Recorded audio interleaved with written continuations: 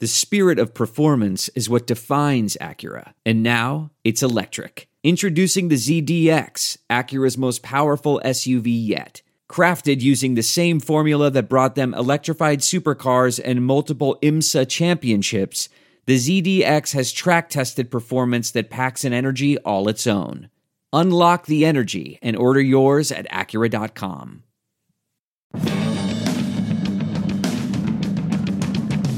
Go Steelers! Go Steelers! Say go Steelers! Go Steelers! Yeah, yeah, yeah, yeah, yeah, yeah. Welcome to the Steelers Outpost Podcast, a proud member of Sports Drink Network. It's November 14th, 2021. This is Tom coming to you from the Sawdust Studios of the Washington, D.C. Outpost, and Nick joins me from the Houston Outpost. The Steelers let slip a perfect opportunity not only to stockpile wins in the face of a daunting upcoming schedule, but it failed to take advantage of a Ravens loss that would put the Steelers in first place in the AFC North. But circumstances conspired to thwart those accomplishments, with the Steelers lucky to come out with a 16-16 tie with the Detroit Lions. The winless Detroit Lions, whose stock is going up right now, because they might be winless, but they are no longer losers of every game. So maybe you need to buy their stock, and you can buy it at Symbol. That's our new sponsor. SIMBULL. Symbol is the stock market for sports that allows you to profit off your sports knowledge. You can trade sports teams like stocks, and every time your teams win, you earn cash. Sign up at Symbol now. Use that promo code SD like sports drink, and your deposit will be risk-free. That means even if you lose money, Symbol will refund your initial deposit. No questions asked. Join Symbol and start investing and profiting from your favorite teams. Spotify Green Room, everybody. It's a live, audio-only sports talk platform where you can talk to psychos, athletes, fans, and insiders in real time. Get in on the conversations that you listen to here every day. I don't know about you guys, but I pretty much have football streaming into my eardrums 24 hours a day when I'm not in a conversation with another person, and also at times when I am in a conversation with other people. Sometimes I'm just putting on the old automated response message because I'm more interested in talking about Cam Newton's return to Carolina and other such things, but really more Steeler-related things, if I'm being honest with you. Spotify Green Room is a great place for you to have these conversations with some like-minded people. Create a profile, link your Twitter, and join the group. Dad, that game moved football back 78 years. Here's where I'm at with this game. There's so many angles to take. On one hand, we do have to talk about the Detroit Lions. Are they going to go down in history with the other Detroit Lions and the Cleveland Browns, of course, losers, who had winless seasons? Or do they get a separate category because they had the tie? They weren't beaten in every game. We'll talk about that. But here's the first thing I want to say about this game, Dad, because we're recording this right after the game. Okay, which is rare for us. That game was so bad. I was saying this is legitimately the worst game I've ever seen in over 20 years of watching the NFL. I thought back to Ben Roethlisberger's second start where they won like 9-6 in the monsoon in Miami, but I thought, well, even that, there's just the visual element of the crazy weather. This game was handed to the other team repeatedly, so much so that it no longer became the worst game I've ever seen. Have you heard of the movie The Room before? James Franco just did like a farce documentary on it a couple years ago called The Disaster Artist. The Room is referred to as the best, worst movie ever. It's so unwatchably bad that it actually is funny and fun to watch. James Franco, in a very meta way, with Seth Rogen, I think, was on there. Of course, they made a movie about the making of the movie, but it was like it's not a documentary. It's actual, sort of fictionalized, whatever. This Lions-Steelers tie was The Room. It got so bad to me, I thought it was funny. How do you feel right now, stepping out of that utter and complete waste of time that we are still spending time on right now? Nick and I spend the entire game on just a regular cell phone line. There's too much technology to try to bring in video, but we are in audio contact. And I have to say, we had to wake each other up several times. It was a la the exhibition season. Yeah, it was like watching the guys fighting for their lives in that final preseason game. So if we do want to get organized and talk about this game strategically, talk about what it means for the Steelers going forward, if there's any point in that, here's what I think, just broadly speaking, globally speaking, if you will. Number one, this is the same Steelers team we've seen over the past 2 years. They've had spurts of being better and spurts of being worse. A lot of those occurring last year during the 11-0 start and the 0-6 or whatever, 1-6 finish.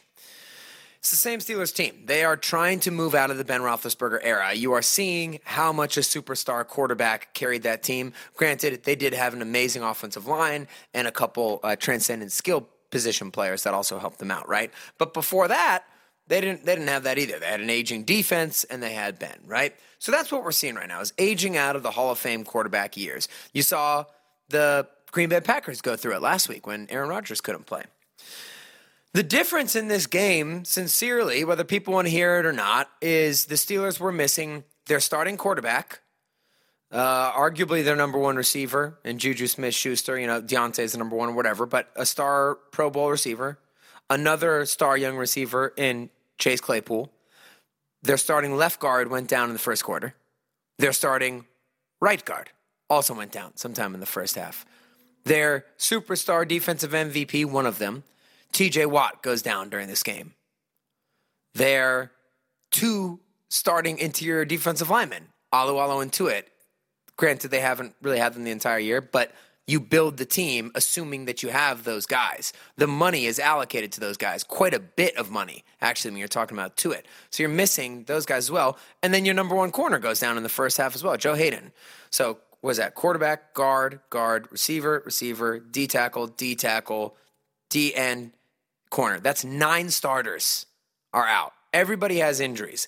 But the Steelers are not the type of team this year to be able to overcome those type of injuries. So to me, if you had half of those guys still on the field, you probably would have squeaked away with a very close win, which is what we predicted last week because, look, the Bears aren't much better than the Lions. The Steelers are going to be close with any team they play, and to me, it really came down to that, Dad, was we're watching the same team we've seen before. The offensive line isn't going to bully anybody. It's basically, with all those other guys out, it's going to be up to Cam Hayward, Najee Harris, and Chris Boswell to win the game, and they all did a good job. I think it's worth, you may assume that people know this, but your Aunt Jane, just texted me. She's on her way back to Pittsburgh to see Grandma, and she wanted to know why Ben isn't playing. I think that was such late breaking news. Maybe there's some people might not realize what happened. Last minute scratch.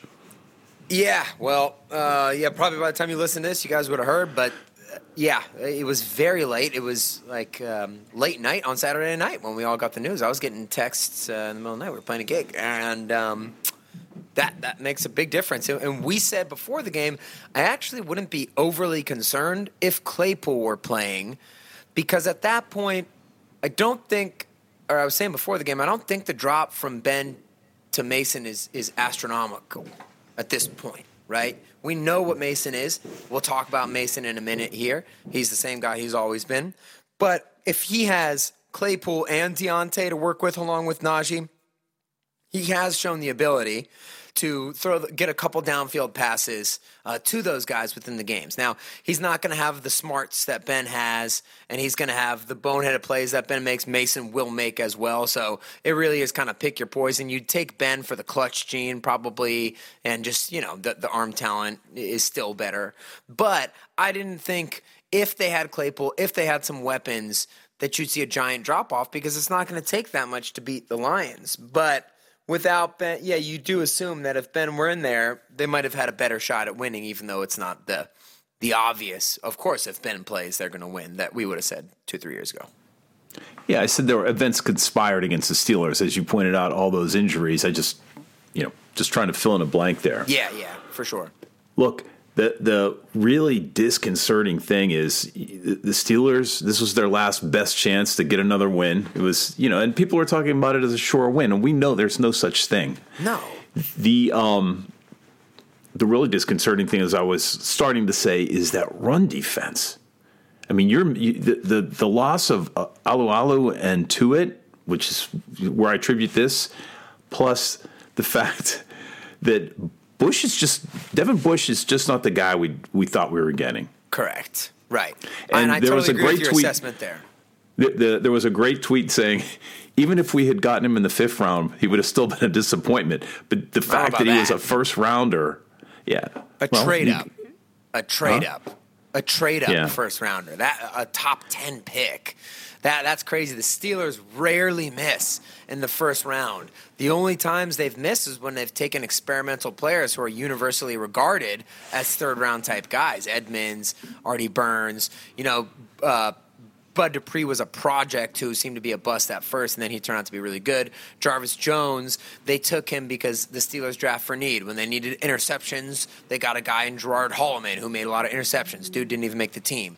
They needed more sacks. They took a guy in Jarvis Jones who had a lot of sacks in college, but his measurables and everything like that insinuated this isn't a top-tier guy. So, yeah, the Bush thing is disappointing because he's okay, but to get a guy in the top 10 for the Steelers, that doesn't work well. And I agree with you. Look, you lost 2/3 of your interior defensive line. I mean, those guys are star players, so they make a massive difference. But like I was saying before, that's how you build your team. I mean, you don't have Javon Hargrave because of Tuitt, right? Or because of Cam. Pick which one.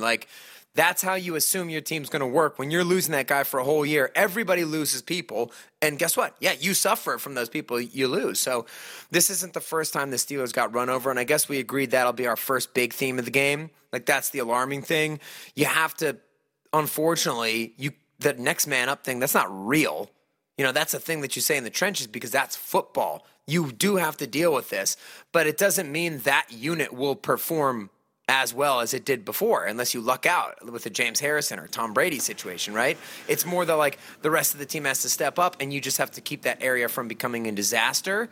And the run defense, it doesn't have to do with the offense, Dad, right? You pointed this out. People want to say, oh, the offense isn't getting off the field.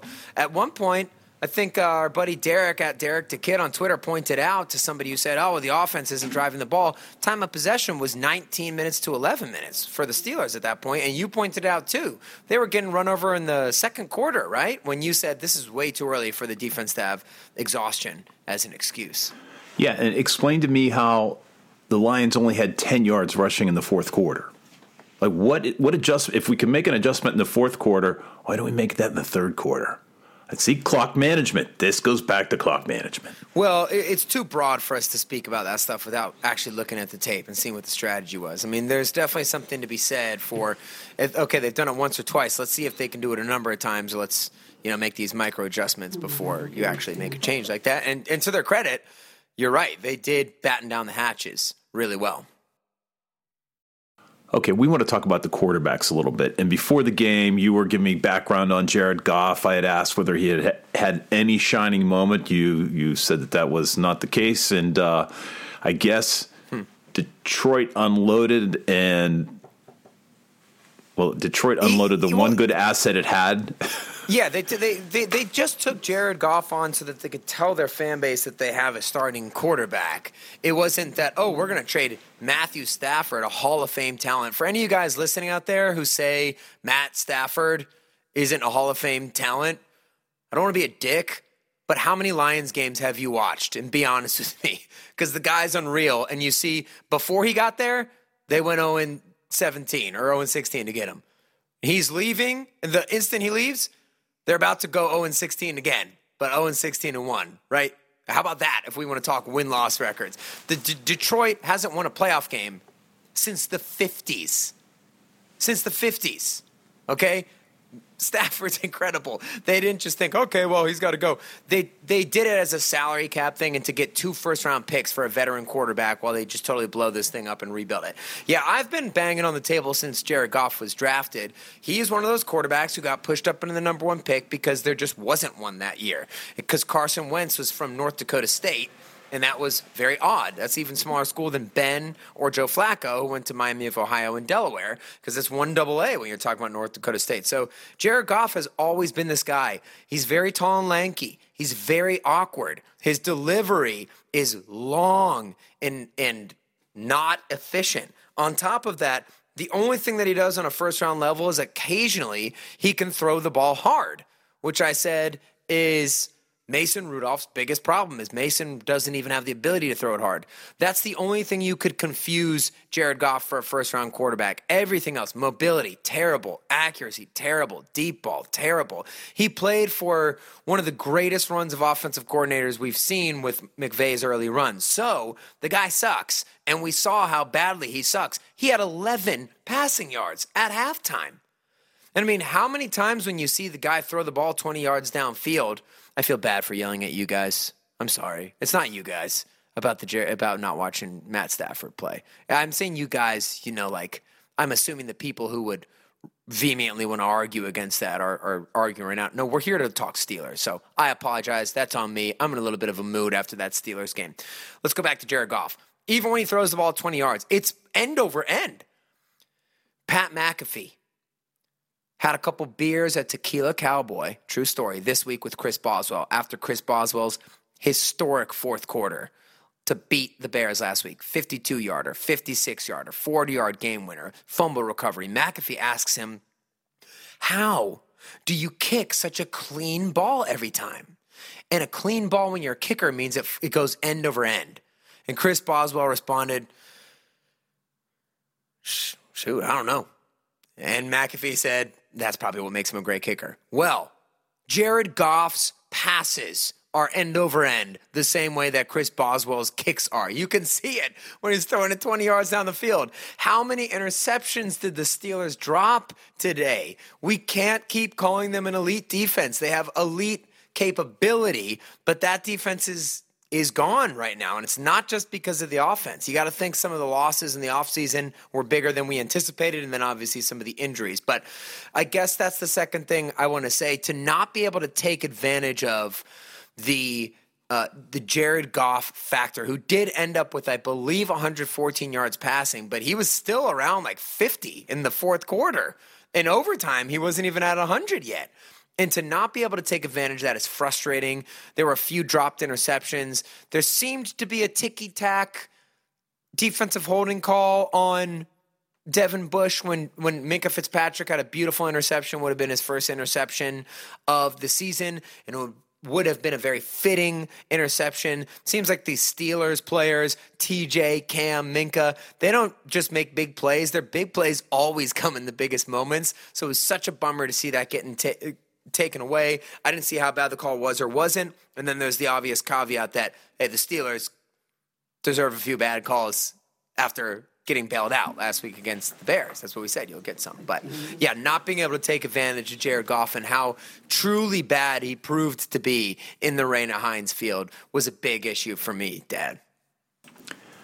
I just want to focus in on the refs. The reason I'm angry with the refs is that every flag they threw elongated that game and forced us to continue to watch it. I also have another theory. Who do you think in Detroit is in trouble for tying that game? Because I think they told Santoso, miss it. Miss the extra point. Miss the field goal. We do not need this win. We are trying to Brown this season. We can't risk the Texans catching up to us in losses or something, you're saying, right? Like, we need to make sure that we get this done. We don't know who the number one pick is. We might just get Thibodeau or somebody. Yeah, I think you might have a point there, even though it comes at the cost of poor Dan Campbell's soul. You know who may be coming to Detroit's way? Kenny Pickett. Yeah, Kenny Pickett. Well, I mean, I look, so pumped that Pitt has a good quarterback. We all said it about Washington, the Washington football team with the kicker named Blewett. You draft the quarterback with the name Pickett. That is on you. That is on you. I could not be comfortable with that. Similarly to how back in the 2000s, the Chargers drafted a cornerback named Quentin Jammer. It's a great pick. He's going to jam people. Conversely, the Steelers draft Artie Burns. It's easy to burn him, to Burnson.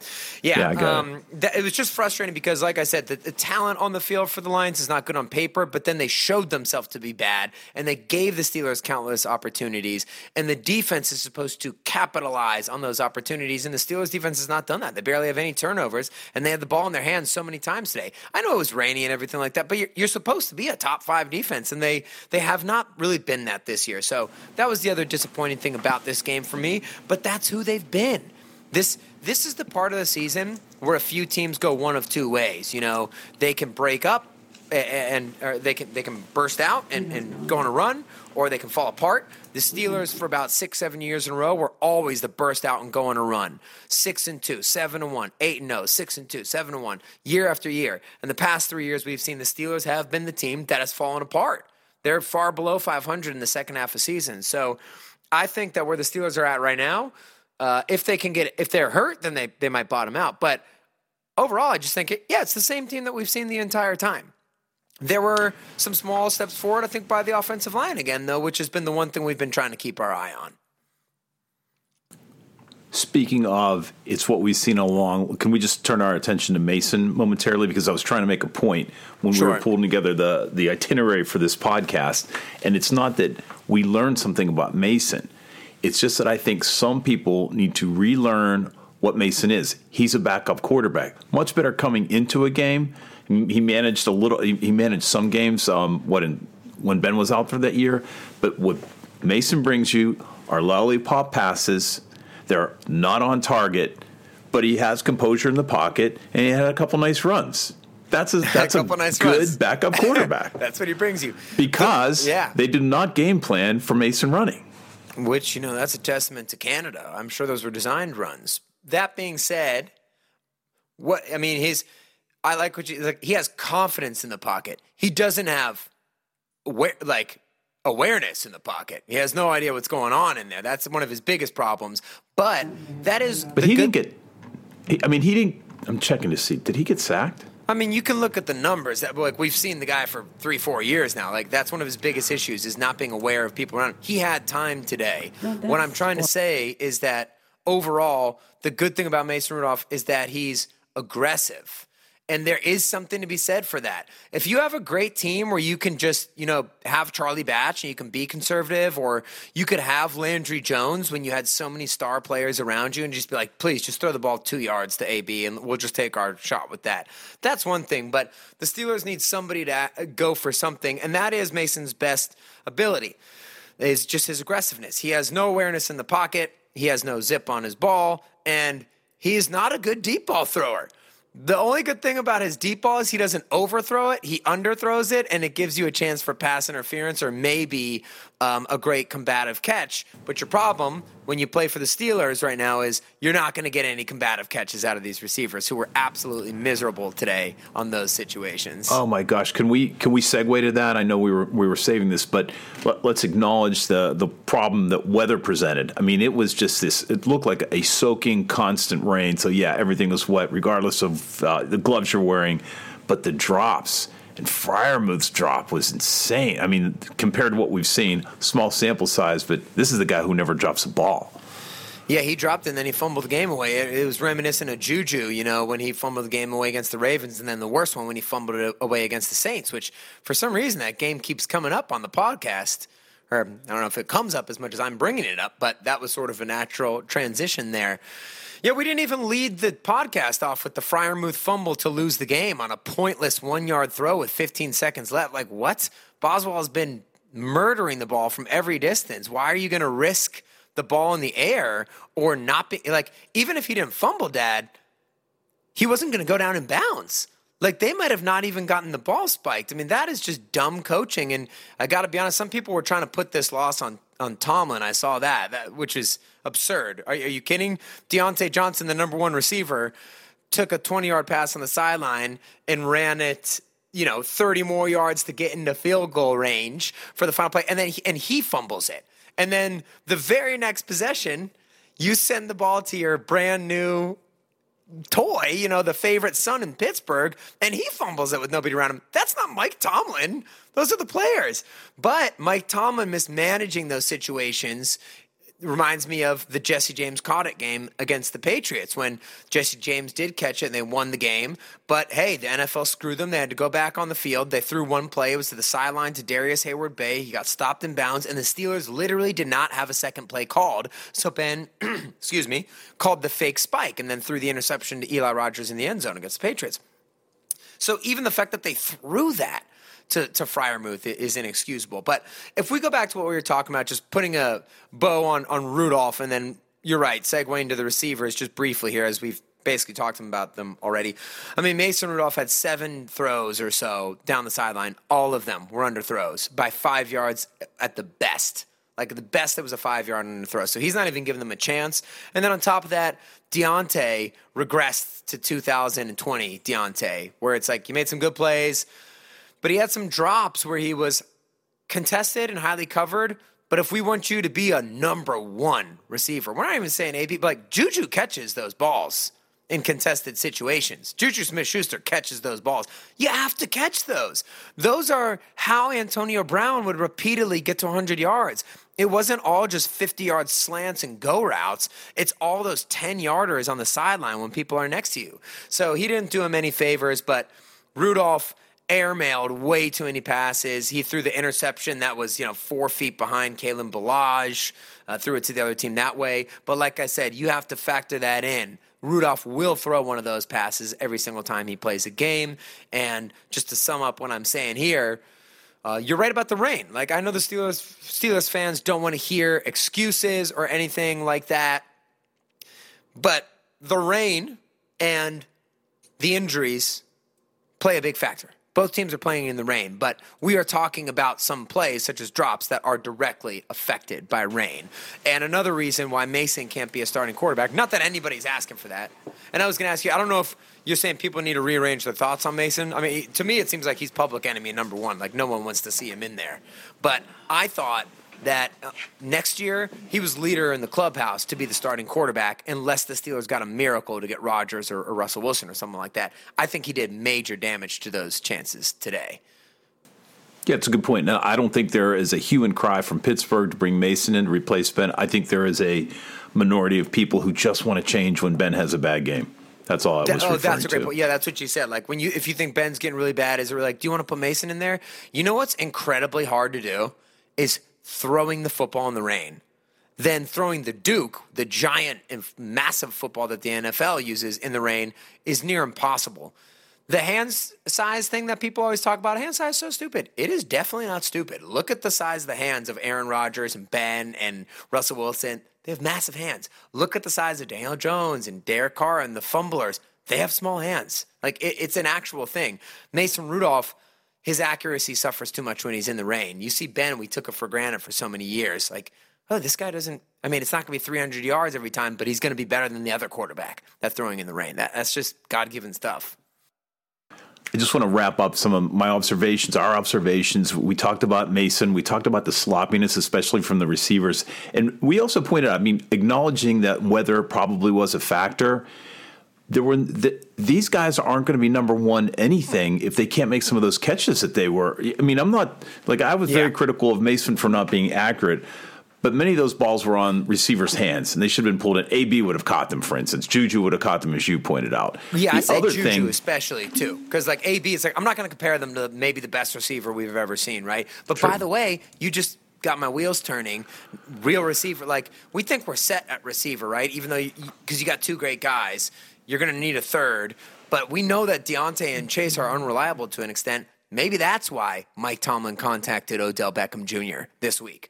It's because the Steelers, I mean, clearly Deontay and Claypool, their potential is awesome. But just even having the reliability of Juju when he was in there, it's not that. Even Martavis, he was like unreliable in the game. Like, you could rely on him to drop one, but you could also rely on him to score the touchdowns. He reliably made big plays, even though he had drops. These guys, they kind of go up and down, and it's not fair to compare them to the amazing situation Martavis had with where the team was. But, yeah, I agree with you. In order to be number 1s, you need to see a little bit more from that. And just to punctuate reliability, we were talking about the run defense. At one point in the third quarter, the Steelers were giving up 9.5 yards a carry. By the end of the game, they were down to 5.9. Not stellar, but that drop in average yards per carry was massive because, as I pointed out, they had 10 yards rushing in the fourth quarter and even tally the overtime. But surprisingly, the Lions were throwing the ball a lot more in the fourth quarter. For some reason, they got confidence in their passing game. But I think they got to look cute, honestly. I think that's just a team who is not used to winning, doesn't know how to win, and they freaked out a little bit. If I were them, I would have kept running the ball. They ran on play action on a few first downs, I believe. In the end there, and I was saying, man, they're getting a little bit cute. So luckily, that helped out the Steelers. All right, so let's end the drumbeat of negativity, but we cannot let go unmentioned special teams coverage and Ray Ray's inconsistencies. Now, let's clear Ray Ray's name on the play near the goal line, right? This rule has come up a couple times recently, but you did a good job looking it up and confirming it during the game. Ray Ray touched a ball at the 1 yard line that everyone thought was an automatic touchdown for the Detroit Lions. But here's the rule. The Lions were punting. If the Lions touched the ball in any way, then the Steelers no longer are liable for a turnover at that point. So basically, like, if you're the punting team, you have to control the ball for it to be quote unquote downed. That's why, like on this play, when the punter punts it and it bounces and it's going into the end zone and a Lions player jumps up with his feet off the ground, doesn't touch the end zone, and taps the ball back in, that's why he's allowed to smack that ball to a different area so his other teammate can hold it. But the second that Lions player makes contact with the ball, Ray Ray McCloud is allowed to touch the ball.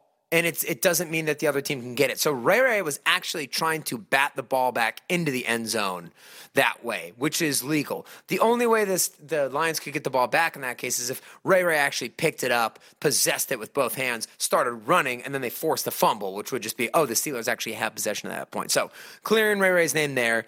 But he did have the muff at the end of the game. That was absolutely terrifying. You pointed out it's during the rain. Good point. But,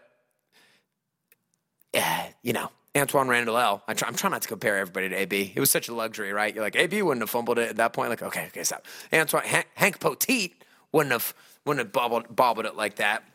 Bad timing. He had his best game ever as a receiver. I mean, granted, nobody covered him at any point. He did make that catch and get absolutely popped one time and held on to that. I was happy for him because I like him. But he is turning into Ray Ray McSwitzer. I mean, he and Switzer have the exact same career. They get added at the last second before the season starts, or right when the season starts, their first year, and they kill it on the return game. I don't even remember if Ray Ray had a touchdown. He might have had one. I know Deontay had a touchdown, but they weren't touchdown guys, but constant 15-yard returns. Ray Ray had some 50-yarders, big returns. And then now this year, the punt return thing, he's had a couple nice 10-yarders where he's been smart, but he's not made good decisions with the ball, especially around the end zone. He has fumbled. He almost handed the Chicago Bears the game last week, right? And then when you try and put him on offense, he's a quick guy, but he's not a fast guy. So he really can't get away from anybody. He's the 2-yard specialist. So it was nice to see him uncovered making a bunch of catches downfield. But, yeah, had some punt return issues. And then there were a couple nice kick returns. And then, of course, there's the giant return on the punt that happens. And that was like a 7,000-yard punt by Presley Harvin. I do question that, though. He was backed up in his own end zone. You have to make the decision there. The special teams coach makes the decision there. So how much of that's Presley and how much of that is Danny Smith? But do you want to just boot it as far as you can, but realize your guys will not have time to get down there, so the guy's going to be able to return it? Or do you want to sacrifice 10 yards or so and punt it higher so that your guys can get around it? I don't know. All I know is that Derek Watt did an unbelievable job of chasing the guy down, and he also had another amazing special teams tackle. He finally looked like Rosie Nix this game. And then Presley Harvin finished him off with the choke slam, right? So the special teams, Mason giving the Lions the ball at the 50-yard line, the special teams unit giving them the ball past the 50-yard line. Those are the ways that you lose to bad teams. Just luckily the Lions were in the losing mood as well today. That completes the depression. Yeah. Any bright spots? Well, there are some bright spots, but I will say this. We buried one of the leads is we need to do some prayer circles for TJ Watt, right? So that was scary when he went down grimacing, yelling, holding his knee after a sack. Hey, he did get the sack streak stays alive. It seems like every game he plays, he's had a sack, right? He was on pace for 25 sacks this year. He's kept it going. That being said, very scary to see him injured. He walked off the field. That's a slightly positive sign, but we have seen people walk off the field with torn ACLs before. I don't know if Cam ever did that, but I know the Steelers have done that before. Walking off the field doesn't mean much. I guess Melanie Freelander, the doctor, a Steelers fan doctor on Twitter, said ACLs can be diagnosed on the sideline just physically, so it's probably not going to be an ACL. I saw him get ruled out with the hip, which is weird because he was holding his knee. But obviously that's the worst thing that could happen for the Steelers is if Cam or TJ goes down. He seemed fine on the sideline. Like he was there, good spirits, talking to his teammates the whole time. Like I said, we can't judge the result from that, but it is a good sign instead of him just being carted off and being out of there. So we'll have to keep an eye on that. Have to keep an eye on Kevin Dotson, Trey Turner, Ben Roethlisberger having COVID, Chase Claypool having a toe injury that's considered week to week. Those are very lingering injuries. Joe Hayden, I'm not sure what his injury is, but you got to watch out for him. So hopefully we dodged a bullet, and maybe that's a positive. Hopefully the positive is we dodged a bullet with TJ Watt's injury. But the other positives are this. We said it before. Boswell's unbelievable. Najee Harris is incredible. And Cam Hayward is the entire defense, even though Alex Highsmith kind of stepped it up later in the game. But he's kind of at a Bud Dupree point right now for me. Like, I thought he'd have a lot more nice pass rush moves to get sacks this year in the regular season, and he still has plenty of time. If you go by the TJ Watt growth plan, which is kind of like judge him by every half season, right? So we're done with half the season now. We'll see what Highsmith does in the end of the game. Most of his plays were those early Bud Dupree hustle. Like, I'm going to run after the guy and I'm going to tackle him. I'm not necessarily going to hit a rip move and get past my guy and sack the quarterback. So he was positive. There's nothing left to say about Cam Hayward. He's a Hall of Famer. And Najee Harris, when you think about the first-round running back argument, people misconstrue it all the time. It's not to say that you can get running backs who are just as good in the third round when you point out Alvin Kamara. For every Alvin Kamara, there's a Benny Snell, Kalen Ballage, Jalen Samuels, Chris Rainey, Dree Archer. The list goes on, right? But the thought is that your running backs get to benefit from offensive lines and passing games so that you can plug in a running back who is not as good and you'll still get a ton of production, where you can't do that with a position like wide receiver where they are out on an island and they have to play one-on-one, right? So going back to Najee, this is clearly a first-round running back. The difference between last year's run game and this year's running game, yes, there's a little bit more of a commitment to it, which I think helps. It's just Najee Harris, right, Dad? I mean, he breaks 5 tackles on every freaking play. Not the fastest guy in the world, but he is going to break your tackle. And I think, did he get over 100 yards for the day? I know he was at 99 at one point, so that's nice to see, but it's just the most workman-like effort from him every week. He's unbelievable. The only reason why the Steelers have a running game is solely due to the running back, so that shows you what those first-round talent running backs can do. Now, to put a bow on that, the argument isn't about their first year. The argument is about how much draft stock are you going to put into a position where they get injured, they miss a lot of time, and then what are they like after the 5th year? Rather than you look at other first-round draft picks like a defensive tackle, defensive end, Cam Hayward, he's, his 11th year or whatever, and the guy's still playing. So that's the argument there. But there clearly is no arguing the level of effectiveness and talent as a runner, because Najee is crazy.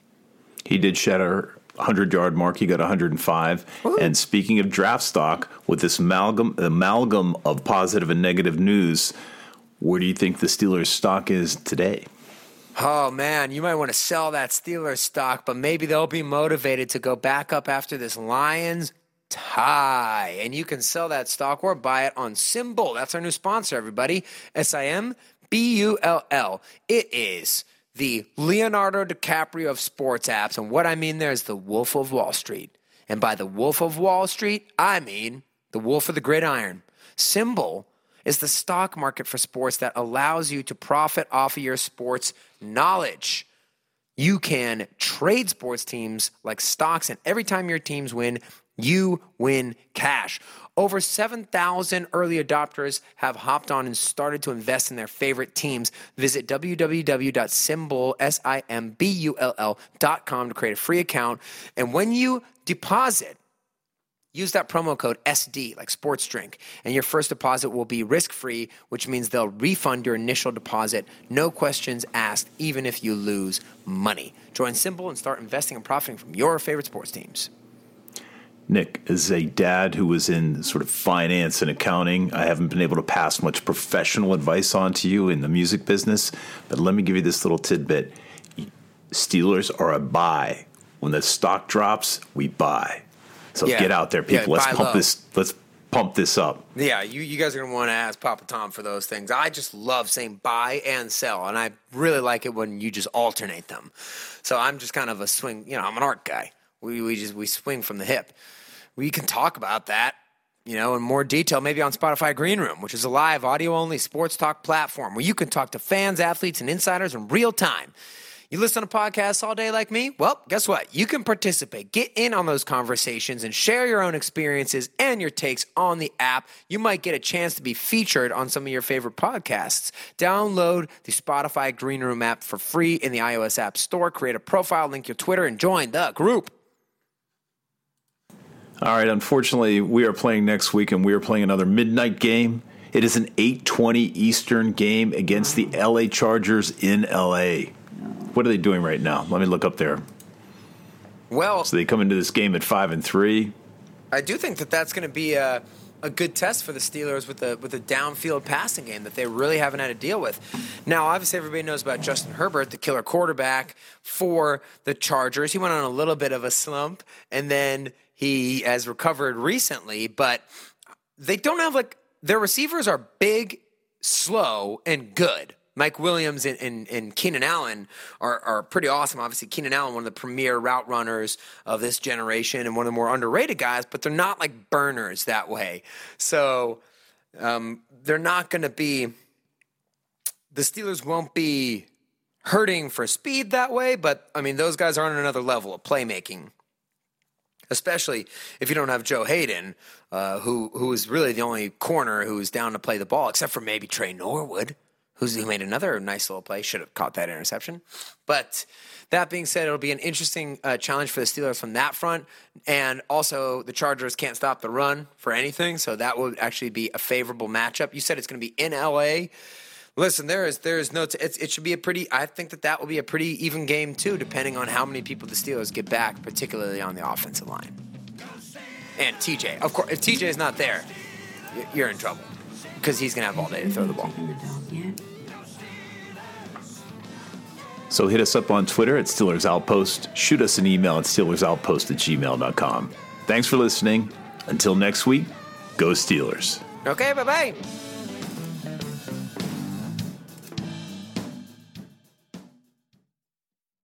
There are some things that are too good to keep a secret. Like how your Amex Platinum card helps you have the perfect trip. I'd like to check into the Centurion Lounge. Or how it seems like you always get those hard-to-snag tables. Ooh, yum. And how you get the most out of select can't-miss events.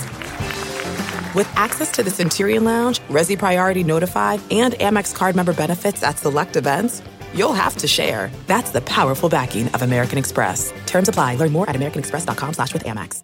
I want to tell you a story. It's a story about a scandal, broken relationships, gossip, rumors, money, corporate rivalry, and a broom. A performance-enhancing broom. My name is John Cullen. I'm a comedian, podcaster, and for 20 years, I was a semi-professional curler. And I want to tell you the story about how a single broom almost imploded the 500-year-old sport of curling. We felt like we were bringing a knife to a gunfight. It's the story of a superstar and his fall from grace. Well, I was being dragged through the mud. It's the story of two brother entrepreneurs with a dream. I said, that's great news. It's a story of intrigue. I still don't understand why we want to keep his name secret. The full story has never been told, so I'm going to tell it. Broomgate, how a broom almost killed curling. It was a year I'd like to forget. To listen to Broomgate, search for Broomgate in your favorite podcast app. That's all one word, Broomgate. We're driven by the search for better. But when it comes to hiring, The best way to search for a candidate isn't to search at all. Don't search. Match with Indeed. Leveraging over 140 million qualifications and preferences every day, Indeed's matching engine is constantly learning from your preferences. So the more you use Indeed, the better it gets. And listeners of this show will get a $75 sponsored job credit to get your jobs more visibility at Indeed.com/match. Just go to Indeed.com/match right now and support our show by saying you heard about Indeed on this podcast. Indeed.com/match. Terms and conditions apply. Need to hire? You need Indeed. Getting the smile and confidence you've been dreaming about, all from the comfort of your home, isn't a total mystery with Byte clear aligners. Just don't be surprised if all your friends start asking, "What's your secret?" Begin by ordering your at-home impression kit today for only $14.95. Byte clear aligners are doctor-directed and delivered to your door. Treatment costs thousands less than braces, plus they offer flexible financing, accept eligible insurance, and you can pay with your HSA FSA. Get 80% off your impression kit when you use code WONDERY at Byte.com. That's BYTE.com. Start your confidence journey today with Byte.